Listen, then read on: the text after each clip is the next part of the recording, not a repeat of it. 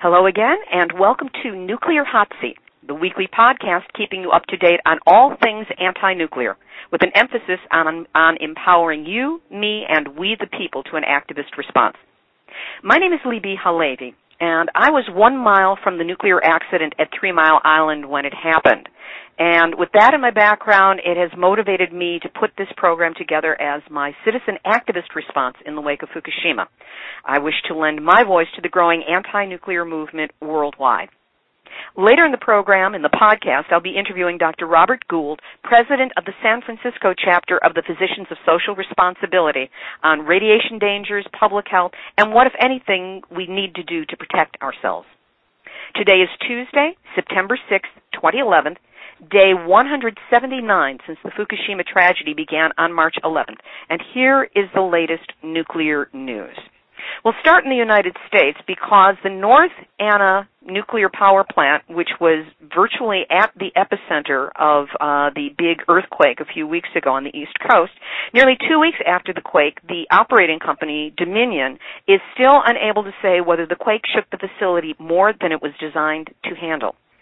I don't have those numbers, according to Daniel Stoddard, Dominion's Senior Vice President for Nuclear Operations. It will be another week before final analysis of the shake plates, which recorded ground motion at the site, is finished, he said, although a Dominion spokesman said that they had promised the analysis by last Friday. It's just taking much longer. In the control room, a 1970s-era seismic detector failed to record data for a critical 8 seconds when primary power went down. And being in California, I know that 8 seconds during a quake is a very long time. The company has now added a backup battery to the unit to prevent a recurrence of this problem. Now, Stoddard, the senior vice president, did say that a preliminary analysis showed jolting at or slightly above the intensity that could damage non-critical facilities, such as the administration building, but such shaking would not damage the 2 critical nuclear containment structures, he said. And Dominion has been saying that the plant, since the accident, that the plant was built to withstand up to 6.1. But here's another piece of information to consider. On March 28th, in the wake of Fukushima, Dominion handed out their State of the Station report. What they said in this report was that the existing reactors, they were very proud of this, the existing reactors are designed to withstand a seismic event of up to 5.9 on the Richter scale. So back before it was a crucial piece of information, they were saying 5.9. The initial read on the quake that happened on the East Coast was 5.9. It's since been taken down a notch to 5.8, but that's really close. In addition, Dominion has been discussing their ongoing plans for a third reactor that is in the permitting process.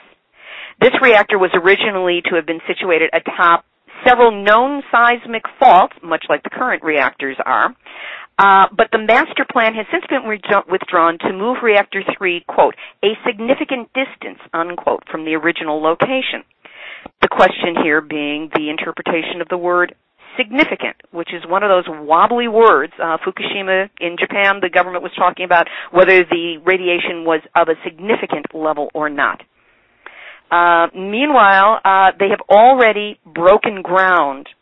bulldozers have broken ground for this first reactor, and they could receive a license for it as early as 2013 or 2014. According to Lou Zeller, who is of the Blue Ridge Environmental Defense League, which is seeking to stop construction of a proposed third North Anna reactor, the power plant should not have been built there in the first place, and Mother Nature has just weighed in. The group, the Blue Ridge Environmental Defense League, has won a minor victory because the NRC's Atomic Safety and Licensing Board panel has agreed to hear their objections to the third reactor. That's very kind of the NRC, considering that their motto is protecting people and the environment. Here's another quote on that story that Victor Galinsky, who was an NRC commissioner at the time of the 3 Mile Island nuclear disaster in 1979, said that he was concerned that safety at plants like North Anna were not being reviewed with our current understanding of earthquakes. Quote, it is important to review the seismic design of the plant in terms of current knowledge, he said. Instead, the NRC has been relicensing plants without any real safety review. They do not question any of the original licensing conditions. They only check to see whether the plant has a program to deal with old equipment. It's an irresponsible approach. That from a former NRC commissioner. Now, Arnie Gundersen has weighed in. There's a new audio of him being interviewed by Dr. Helen Caldicott, two people on this planet who are totally out of denial about what happens with nuclear reactors and energy. And it's quite a great conversation that they are having with each other. Here are a few highlights of the information that Arnie was putting out. He said that in Fukushima, the reactors continue to emit significant, there's that word again, but he quantifies it, significant quantities of radioactive gases. Last number he saw was a gigabecquerel a day. They don't know for sure. It's just an estimate based on radiation exposure at a fence post at the plant. But it contains cesium and also strontium and polonium. He said that the tent that's being put over the reactors to help the workers on site isn't really helping with the radioactivity release, because the radioactivity is trapped inside the tent and it needs to be pumped out through stacks. Radiation will still be released, but at a higher elevation, which means that with the winds it will disperse further. Arnie has a concern that while it seems that Unit 1 and 2 are pretty much under control at this point, there has not been a picture of the Unit 3 in months. And he said, quote, "I find that very strange."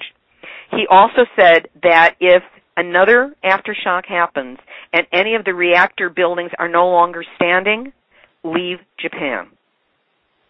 And one other quote from him, that there is a denial of the severity of the accident by the business community and government in Tokyo. They are ignoring and denying the severity of the problem. Some towns in the Northwest Corridor received 50 rem of radiation, and people in these towns receive 50 rems. That means that they have an almost 50-50 chance of cancer. That information just came out now, 6 months after the accident. If you wish to listen to this full interview, and I certainly encourage you to do so, it is available on ifyoulovethisplanet.org.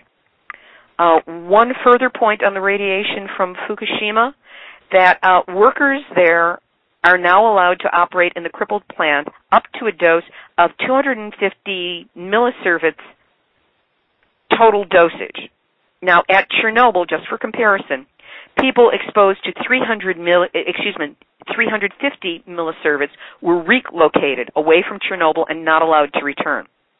In most countries, the maximum annual dosage for a worker is 20 millisieverts. In Fukushima now, they've raised it to 250. The allowable dose for someone living close to a nuclear plant in the rest of the world is 1 millisievert a year. So the workers are getting dosed at an extremely high level. Now, there's a lot of confusion around the subject of radiation, and I'm hoping that our guest today can help clarify our stance. So there's so much more that he could be talking about. Physicians for Social Responsibility is the medical and public health voice working to prevent the use or spread of nuclear weapons and to slow, stop, and reverse global warming and the toxic degradation of the environment. Great aims. And our guest today is Robert M. Gould, M.D. He is a pathologist in San Jose and has been so since 1981. Since 1989, he has been president of the San Francisco Bay chapter of Physicians for Social Responsibility, which we'll refer to as PSR, and in 2003, he was president of the National PSR. He's been a leading member of the Peace Caucus of the American Public Health Association, for which he is current chairperson. Dr. Gould has been recognized as a leading expert on the environmental and public health impacts of nuclear weapons. And, of course, radiation release extends to nuclear reactors. Dr. Gould, welcome to the program, Nuclear Hot Seat. Hi, so glad to be on. Thank you. Wonderful. Now, as I said, there were many different readings. We hear about becquerels, we hear about sieverts and millisieverts.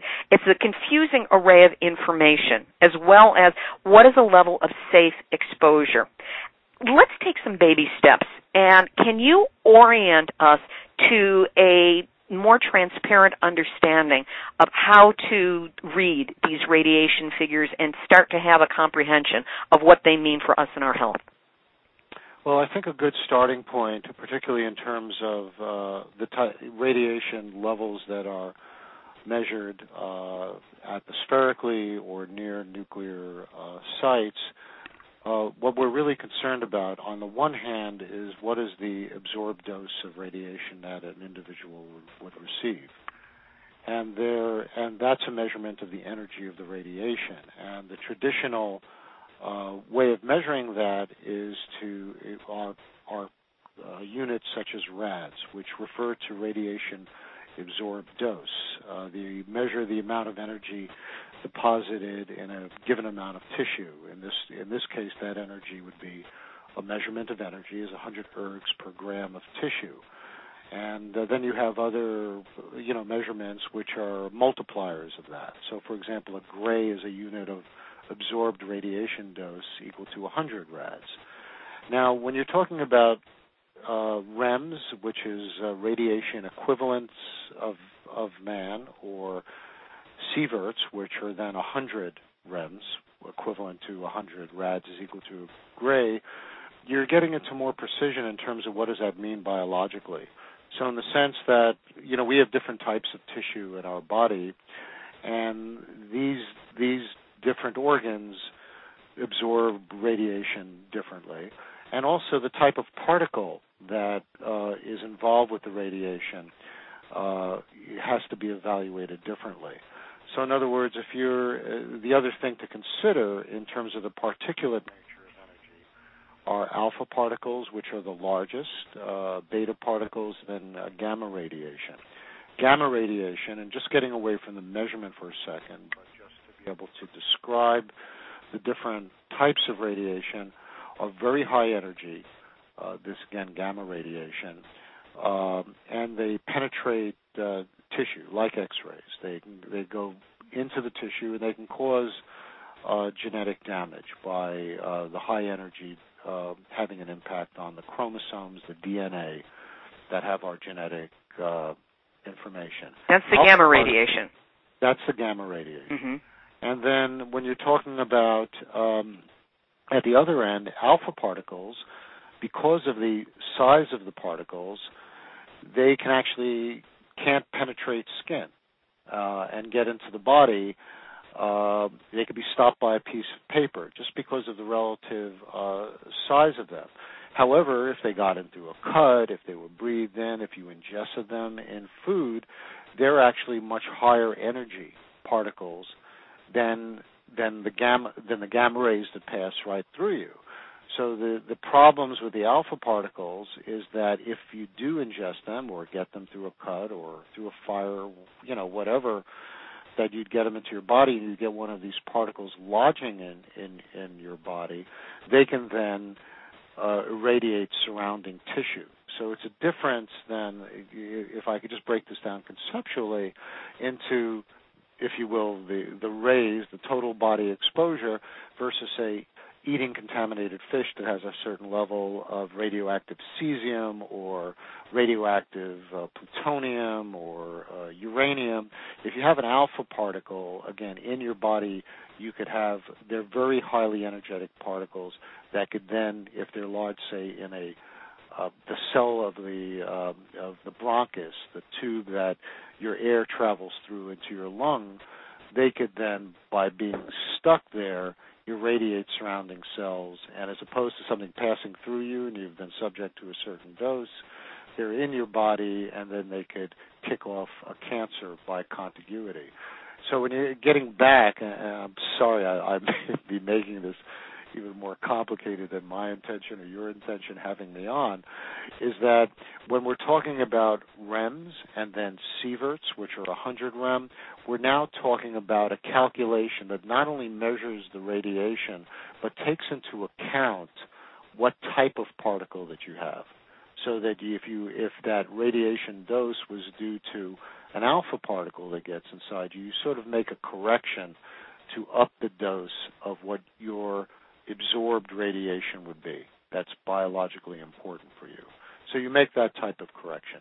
You also make corrections depending on what body part it may or may not be lodged in. But that's the basic sort of framework to evaluate this.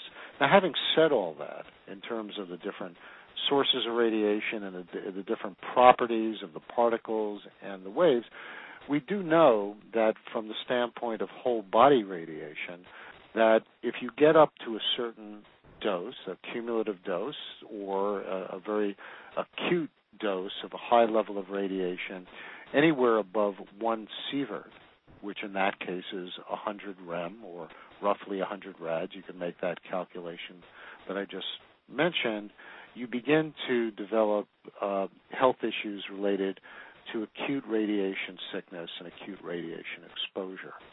And when you get up to those levels, like some of the workers in Fukushima who were trying to clean up or deal with the explosions, whatever, if you get an acute exposure that is that high, you can then have profound effects from the radiation sickness that are deployed on our hematologic system, the system that forms the blood cells, which include our immunity to diseases and things of that sort.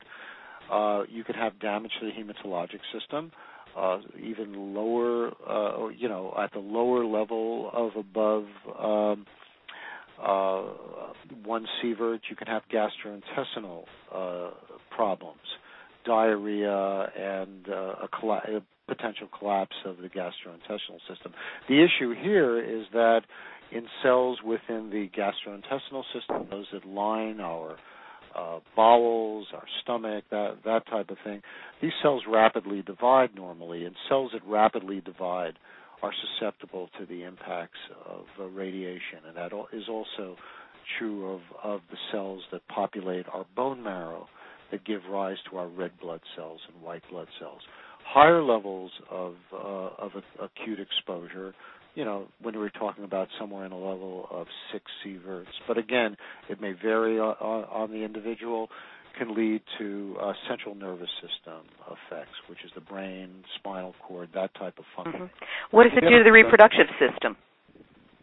Well, let me just finish with this thought. If you get to the central nervous system in those doses, you almost inexorably progress to death. There's nothing you can really do to stop that. Now, if you're talking about the reproductive system, yes, that can have effects as well, but that's not going to be. I was more dealing with the impacts of radiation sickness in terms of the individual's immediate problem in terms of significant disability and potential death. We've been following these stories very closely, and many, through tweets and blog posts and email, many of the symptoms that you were describing with, the nausea and the diarrhea and the various other symptoms have been showing up throughout certainly northern Japan, and it's being reported by hospital workers that this is what's been going on, even if the government hasn't been stepping up and taking responsibility. Right. I mean, again, you'd have to know what the levels of exposure are, and again, the people who are in that area are not just, say, getting exposed to what might be in the plume coming out of Fukushima, etc., but they may well be exposed to deposits that get on the grass that then are cows eat, get into the milk. So there's a lot of dietary exposures that, if the levels are high enough as well, can also lead to illness of the disease. And again, the cumulative effects, if you have very high acute doses, certainly that would have acute impacts on whatever dividing cells you have in your reproductive system, and that would also depend on what age you are in terms of when that type of differentiation of the reproductive cells occur. And certainly the radiation is extremely important when considering exposures to pregnant women and the developing child, and certainly children, particularly in the early years of life, which is why we're very concerned, particularly in Japan, on twofold. One is, what are the levels that people are getting exposed to in terms of the milk and other types of dairy products, and which is a reason in the case of Japan that it made perfect sense, for example, to distribute potassium iodide, because potassium iodide as a substance blocks the incorporation of radioactive iodine into the thyroid gland, which is very important for a whole host of metabolic processes, and certainly for the developing child, integral to its neurological development. So that's a reason for utilizing potassium iodide there for exposures to radioactive iodine, although that will not, block iodine coming into the system. It just serves to block the thyroid from incorporating radioactive iodine, and it certainly won't serve to protect from other deleterious radioactive elements such as radioactive cesium, strontium, plutonium, etc. And I'm saying that as much to point to the utility of using potassium iodide in a setting such as Fukushima. Certainly many people in the wake of Fukushima here in the United States were stockpiling potassium iodide because of concerns of the Fukushima plume, to the point where shelves are running out of the stuff here. There was a run on it. And I would just caution people that although that certainly has utility and appropriateness for the types of exposures that people were likely to get in Japan, in the case of us here where the levels are much lower, one has to think about that. One shouldn't just be taking potassium iodide and thinking that's cool, because if you're an older person, not a child, not a pregnant woman, taking potassium iodide could actually have negative impacts on your thyroid function. So all of this stuff really should be done under the guidance of appropriate public health information and from one's personal physician. So, Dr. Gould, concerning those of us in the United States, I always provide some holistic health tips at the end, just about keeping one's health at a high level. But what can we or should we be doing here to protect our health from what is already some radiation that has come across and is likely to continue as the reactors are still not under control?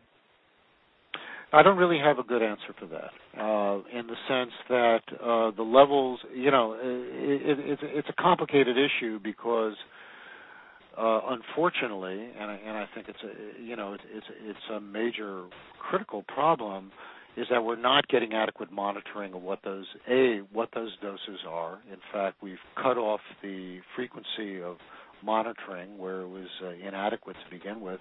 You're talking about the United States government. In the United States. And we're not getting appropriate messages to the public health authorities who should be coming up with this type of guidance for people.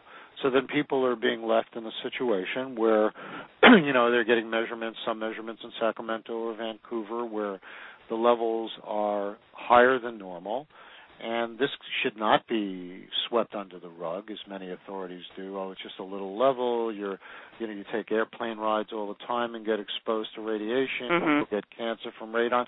All those things are true. I mean, most cancers that people get are due to, some combination of cosmic radiation or the radon that's around. But that doesn't negate the fact that even a small number of increased cancers over a population is significant for those individuals who will develop it somewhere down the line.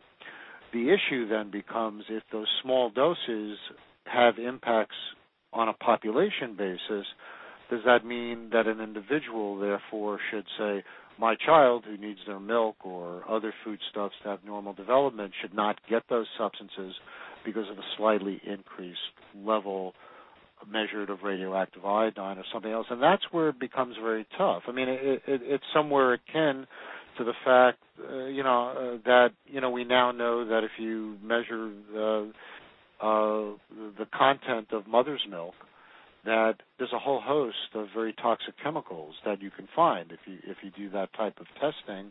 But we still make the recommendation in the healthcare system that mother's milk is still best, even with the dioxins and everything else that's in it, because of what it provides positively in terms of immune function and developmental function and things like that. I'm not saying this in any way to dismiss the fact that, everybody, all the mothers in the United States and around the world are accumulating these persistent biological toxics. But making a clinical recommendation, a medical recommendation on have this in your diet or not, is tough for those reasons, and we are really unclear about that in terms of recommendations. In the wake of Fukushima, what actions or studies are being undertaken by PSR? Studies? Well, we don't, as an organization ourselves, do radiation measurements or things like that. What we try to do is interpret the data and rely on a lot of experts that we work with in terms of providing, basic health guidance such as this, in terms of what is the radiation, how do we look at it over population. And, really, I think our organization has, for most of our history, relied on a position that is primary public health and preventative. So I think we do need, for example, in terms of trying to understand what these dosages that are emanating from Fukushima, getting incorporated into seafood, the water off Fukushima, whatever, and whatever might be deposited in our own agriculture here, is to say, well, on the one hand, like I just said, I can't tell you or have enough information to say your child should not drink milk because of what you're receiving here, as opposed to I could make that recommendation closer to Fukushima. But I think we need to turn our attention to making sure that we don't have an accident like Fukushima in the United States, and we can learn from this on a number of levels. One is whatever is coming over, we should be monitoring it, we should be getting that information, and it should be made in a way that's translatable to public health authorities, who in turn can talk to doctors, nurses, and all other health professionals, so we could actually level with people and provide them with that information.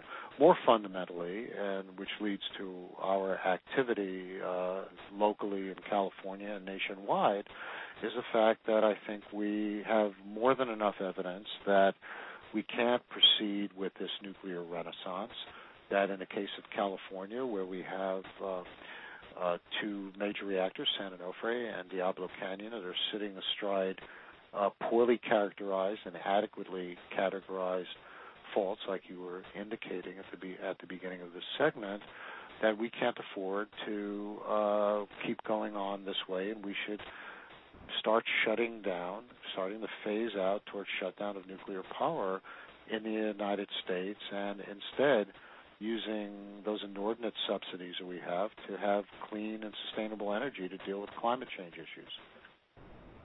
So that's really where we as an organization have generally been weighing in on those policy issues and providing that type of, public health framework that we can't take these types of risks.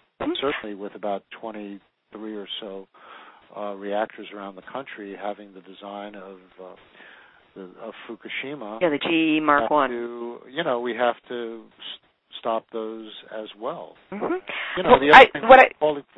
ahead. What I'd like to do is find out if there's anybody on the line who has a question for Dr. Robert Gould of the Physicians for Social Responsibility. Yeah, I've got a question. I read something on the internet that the Japanese government spent like $900,000 to downplay this accident. Do you know anything about that? Advertising or, a PR firm? I haven't heard that information specifically. I mean, I'd be interested in the source, but having said that, I think there's been plenty of evidence in reporting across all sorts of media since the time of Fukushima, and ultimately admitted by Japanese authorities under pressure that they've downplayed the extent of the damage at the various reactors, as well as the emissions that were coming from the facilities. I'm certain that this has a lot to do with and incorporates PR firms of different sorts to allay the real concerns of the Japanese people. I mean, this is part and parcel. I would refer you to maybe about 3 months ago, the Bulletin of Atomic Scientists. I think his name is Peter Kuznick, had a really exceptional historical article about the whole selling of nuclear power in Japan that is completely consistent with what you're talking about. Here you have a country that was devastated by the twin explosions at Hiroshima and Nagasaki, where people were very resistant to having nuclear power, and it was a major PR effort that was spearheaded under the aegis of Atoms for Peace by the Eisenhower administration that really was looking to sell nuclear power to Japan and was successful in being able to do that. It's only recently, and this was reported around the time of, I remember attending the Hiroshima event in Livermore, where on twofold, the Japanese physicians movement, who were allied with us, Physicians for Social Responsibility is the U.S. affiliate of the International Physicians for the Prevention of Nuclear War, and for a long time the Japanese physicians movement in our affiliate, Japanese Physicians for the Prevention of Nuclear War, took a very strong stand against atomic weapons, but they were split on the issue of nuclear power. And Masayo Tominaga, who's the president, actually is from Nagasaki, of the Japanese physicians, just prior to Hiroshima Day, came out with a profound statement registering the opposition of the Japanese physicians movement to nuclear power as well, for all the health issues that we're talking about. And similarly, it was reported in the New York Times that the organization Hibakusha, the Japanese survivors of the atomic explosions themselves, have now come out against nuclear power. They also had been split within their ranks. Both sets of organizations saying we've had the wool pulled over our eyes, all these years on this issue.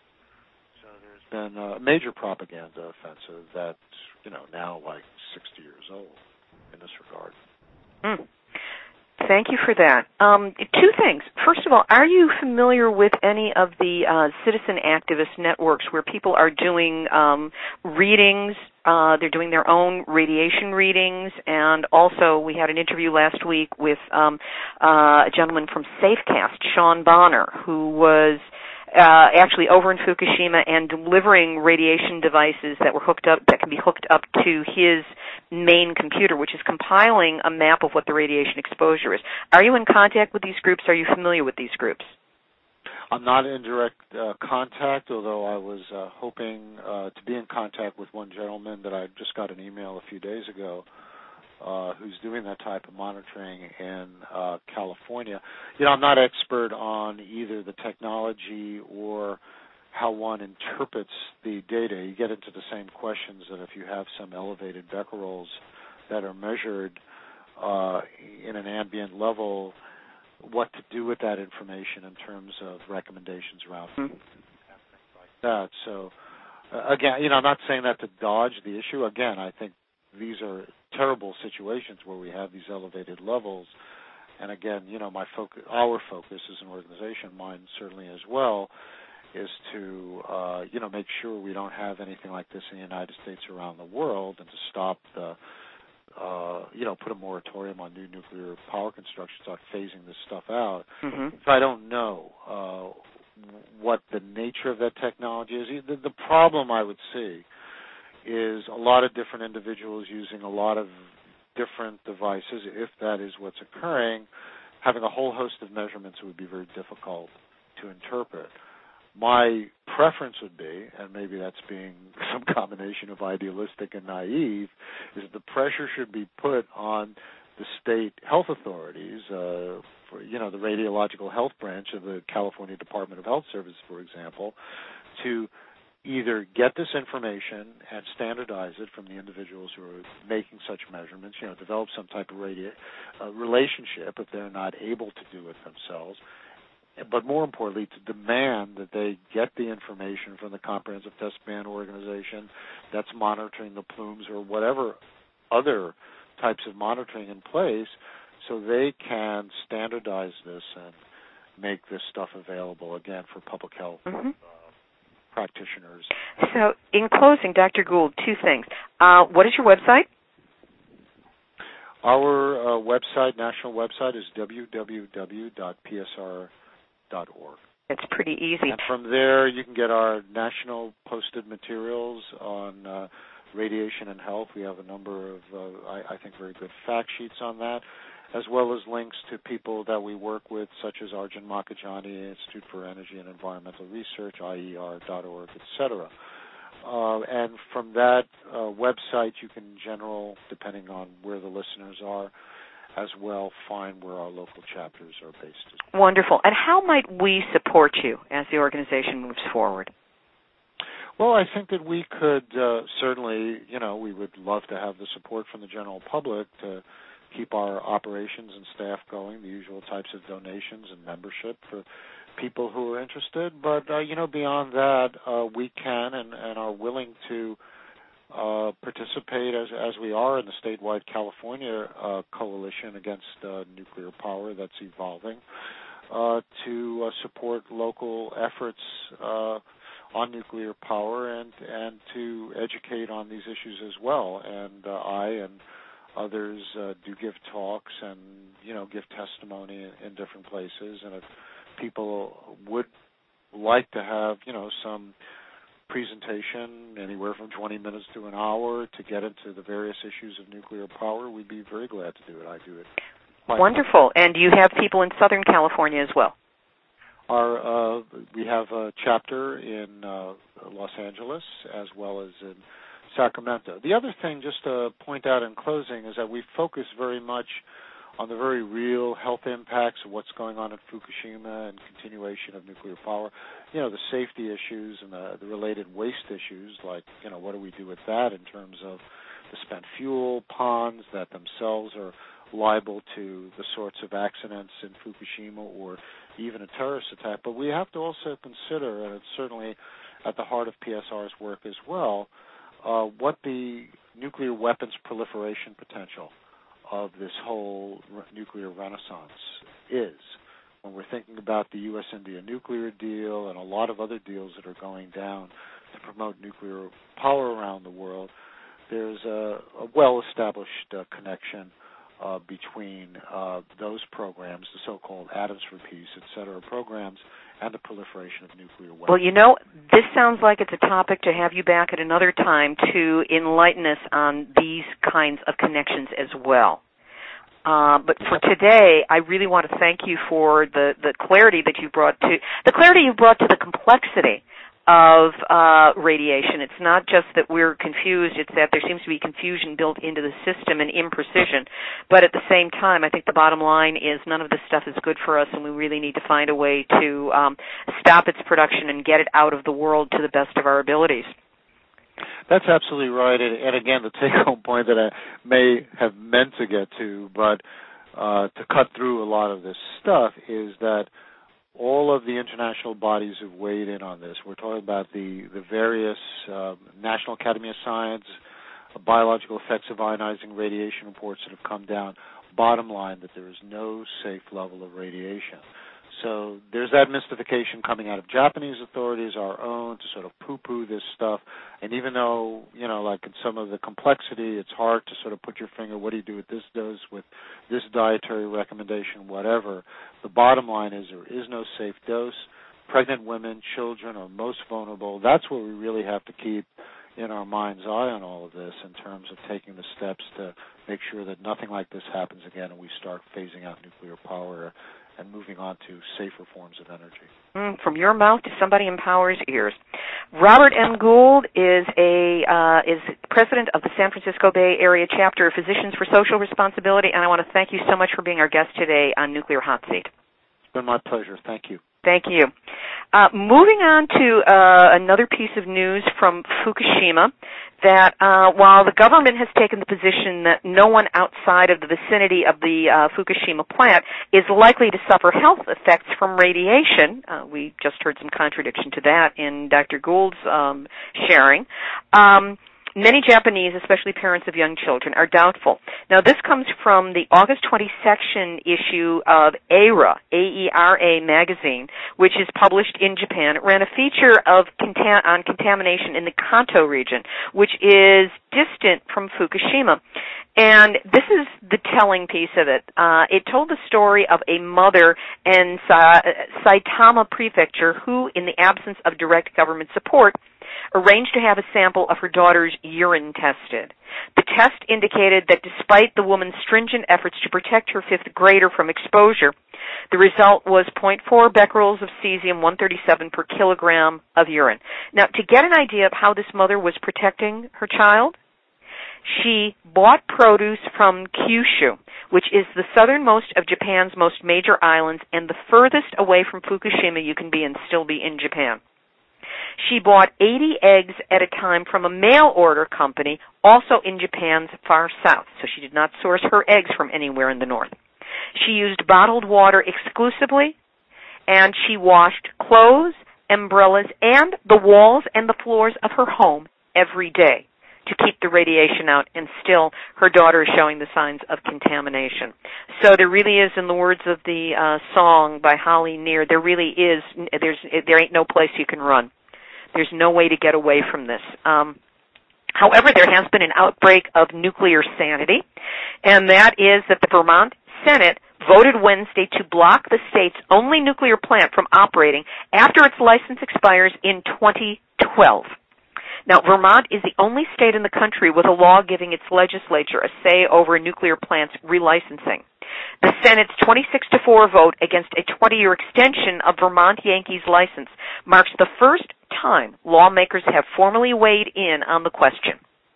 With the Vernon reactor, Vernon, Vermont is where it's located, leaking radioactive tritium into groundwater, and its owners accused of misleading state regulators about underground piping at the plant, even senators who might have supported the license extension said they would have a difficult time doing so now. Quote, if the board of directors and management were infiltrated by anti-nuclear activists, I do not believe they could have done a better job destroying their own case, said Senator Randy Brock, a Republican from Franklin, who had previously supported an amendment calling for building a new nuclear reactor in Vernon. Then he voted against the extension. Now, all of this comes in only a week after President Barack Obama has announced loan guarantees for building 2 new nuclear reactors in Georgia.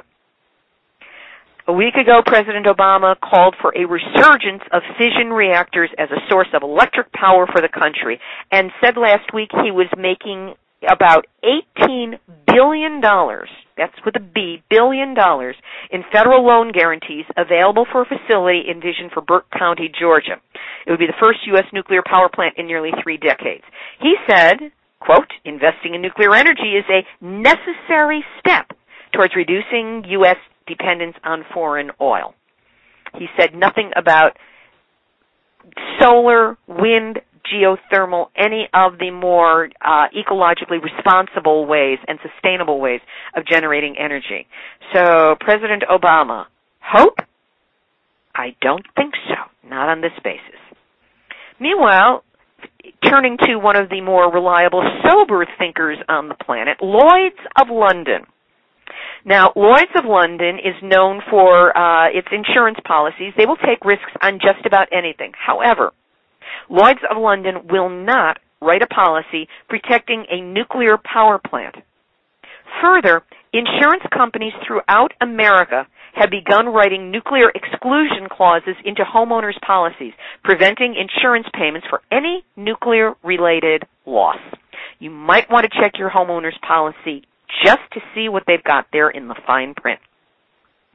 So on to holistic healing. I know our guest today is a Western medicine doctor, and he has a particular perspective. And then there are people who are more alternative in their perspective, and they have some thoughts about what can be done to support our health and help the transit of any radioactive materials we might ingest out of the body. This comes from a site, orthomolecular.org. It is a site dedicated to orthomolecular health and how to maintain it through supplementation and other health practices. This information comes from Damian Downing, who is an MD. And in talking about antioxidant vitamins, it's easy to access these, and it's very difficult to overdose on them. And his recommendations are to take vitamin C, vitamin E, and R-lipoic acid. The doses of these are listed on orthomolecular.org/resources. You can find it there. In addition, he mentioned two other supplements that I haven't encountered before. One is glutathione. This is an amino acid known to chelate certain minerals. Now, there's no evidence that it works on radioactive ones, but if you're cleaning out your body, you might as well clean out your body. It's a crucial antioxidant, according to this site, which will protect against radiation damage and help mop up the toxic molecules produced. And they are suggesting 1,000 milligrams 3 times daily. As always, check with your healthcare practitioners. This is provided as information. This is not diagnosis. But I think we all deserve to be as aware as we can possibly be about what our alternatives are. And they're also saying that you can use an oil-based version of glutathione, rub into the skin, and absorb it transdermally. The other supplement that this site recommends is phosphatidylcholine. They said that if you turned up in Eastern Europe in an ER with acute radiation exposure, they would immediately give you an IV shot of phosphatidylcholine. Now, this substance is found in egg yolks, organ meat, and lecithin supplements, and it is easily absorbed into our membranes. There is no human experimentation on it, so but this is backed up by certain doctors in their analysis. You can take it as liquid or capsules, at least a tablespoon or the equivalent daily with food. And truly what this site is about is building our health and helping the transit out of our bodies of toxic materials. There's all kinds of toxicity that we absorb on a daily basis, and this is another way to protect and preserve our health in the wake of Fukushima and unknown amounts of radiation that are coming our way every day. So in terms of activism, next week on Nuclear Hot Seat, I'm going to be interviewing Gene Stone, who's with ROSE, which stands for Residents Organized for a Safe Environment. They're the group spearheading the protests of the San Onofre power plant, and Gene will be giving us an update on the September scheduled licensing hearing or hearings. It's still not certain whether there will be one or two. But he will give us an update on where we stand with that. This is about relicensing San Onofre for another 20 years after its license expires. These will be taking place in September. So that's for Southern California. In the rest of the company, as we announced last week, the Blue Ribbon Commission on America's Nuclear Future is coming to towns around the country, and they're going to be open in a town meeting style to people, telling them exactly what they think and feel about nuclear radiation. The next one coming up is September 13 in Denver, Colorado. And it's going to be at the Embassy Suites at 1420 Stout Street in Denver. I assume you know where that is. We will also post this information on the Nuclear Hot Seat website. That's www.nuclearhotseat.com. So in closing, I want to offer this bit of nuclear math because I did get the confirmation that that Chernobyl leaked for 10 days after the explosion. All of that radiation damage was done in 10 days, and by the end of that 10 days, it was entombed under boron, zeolite, and concrete in what is referred to as the sarcophagus. So that was 10 days for Chernobyl. This is now day 179 for Fukushima, and Fukushima has 3 melted down nuclear reactors with spent fuel pools sitting right outside of them. So that means 179 times 3, we've had 537 nuclear leak days since Fukushima began.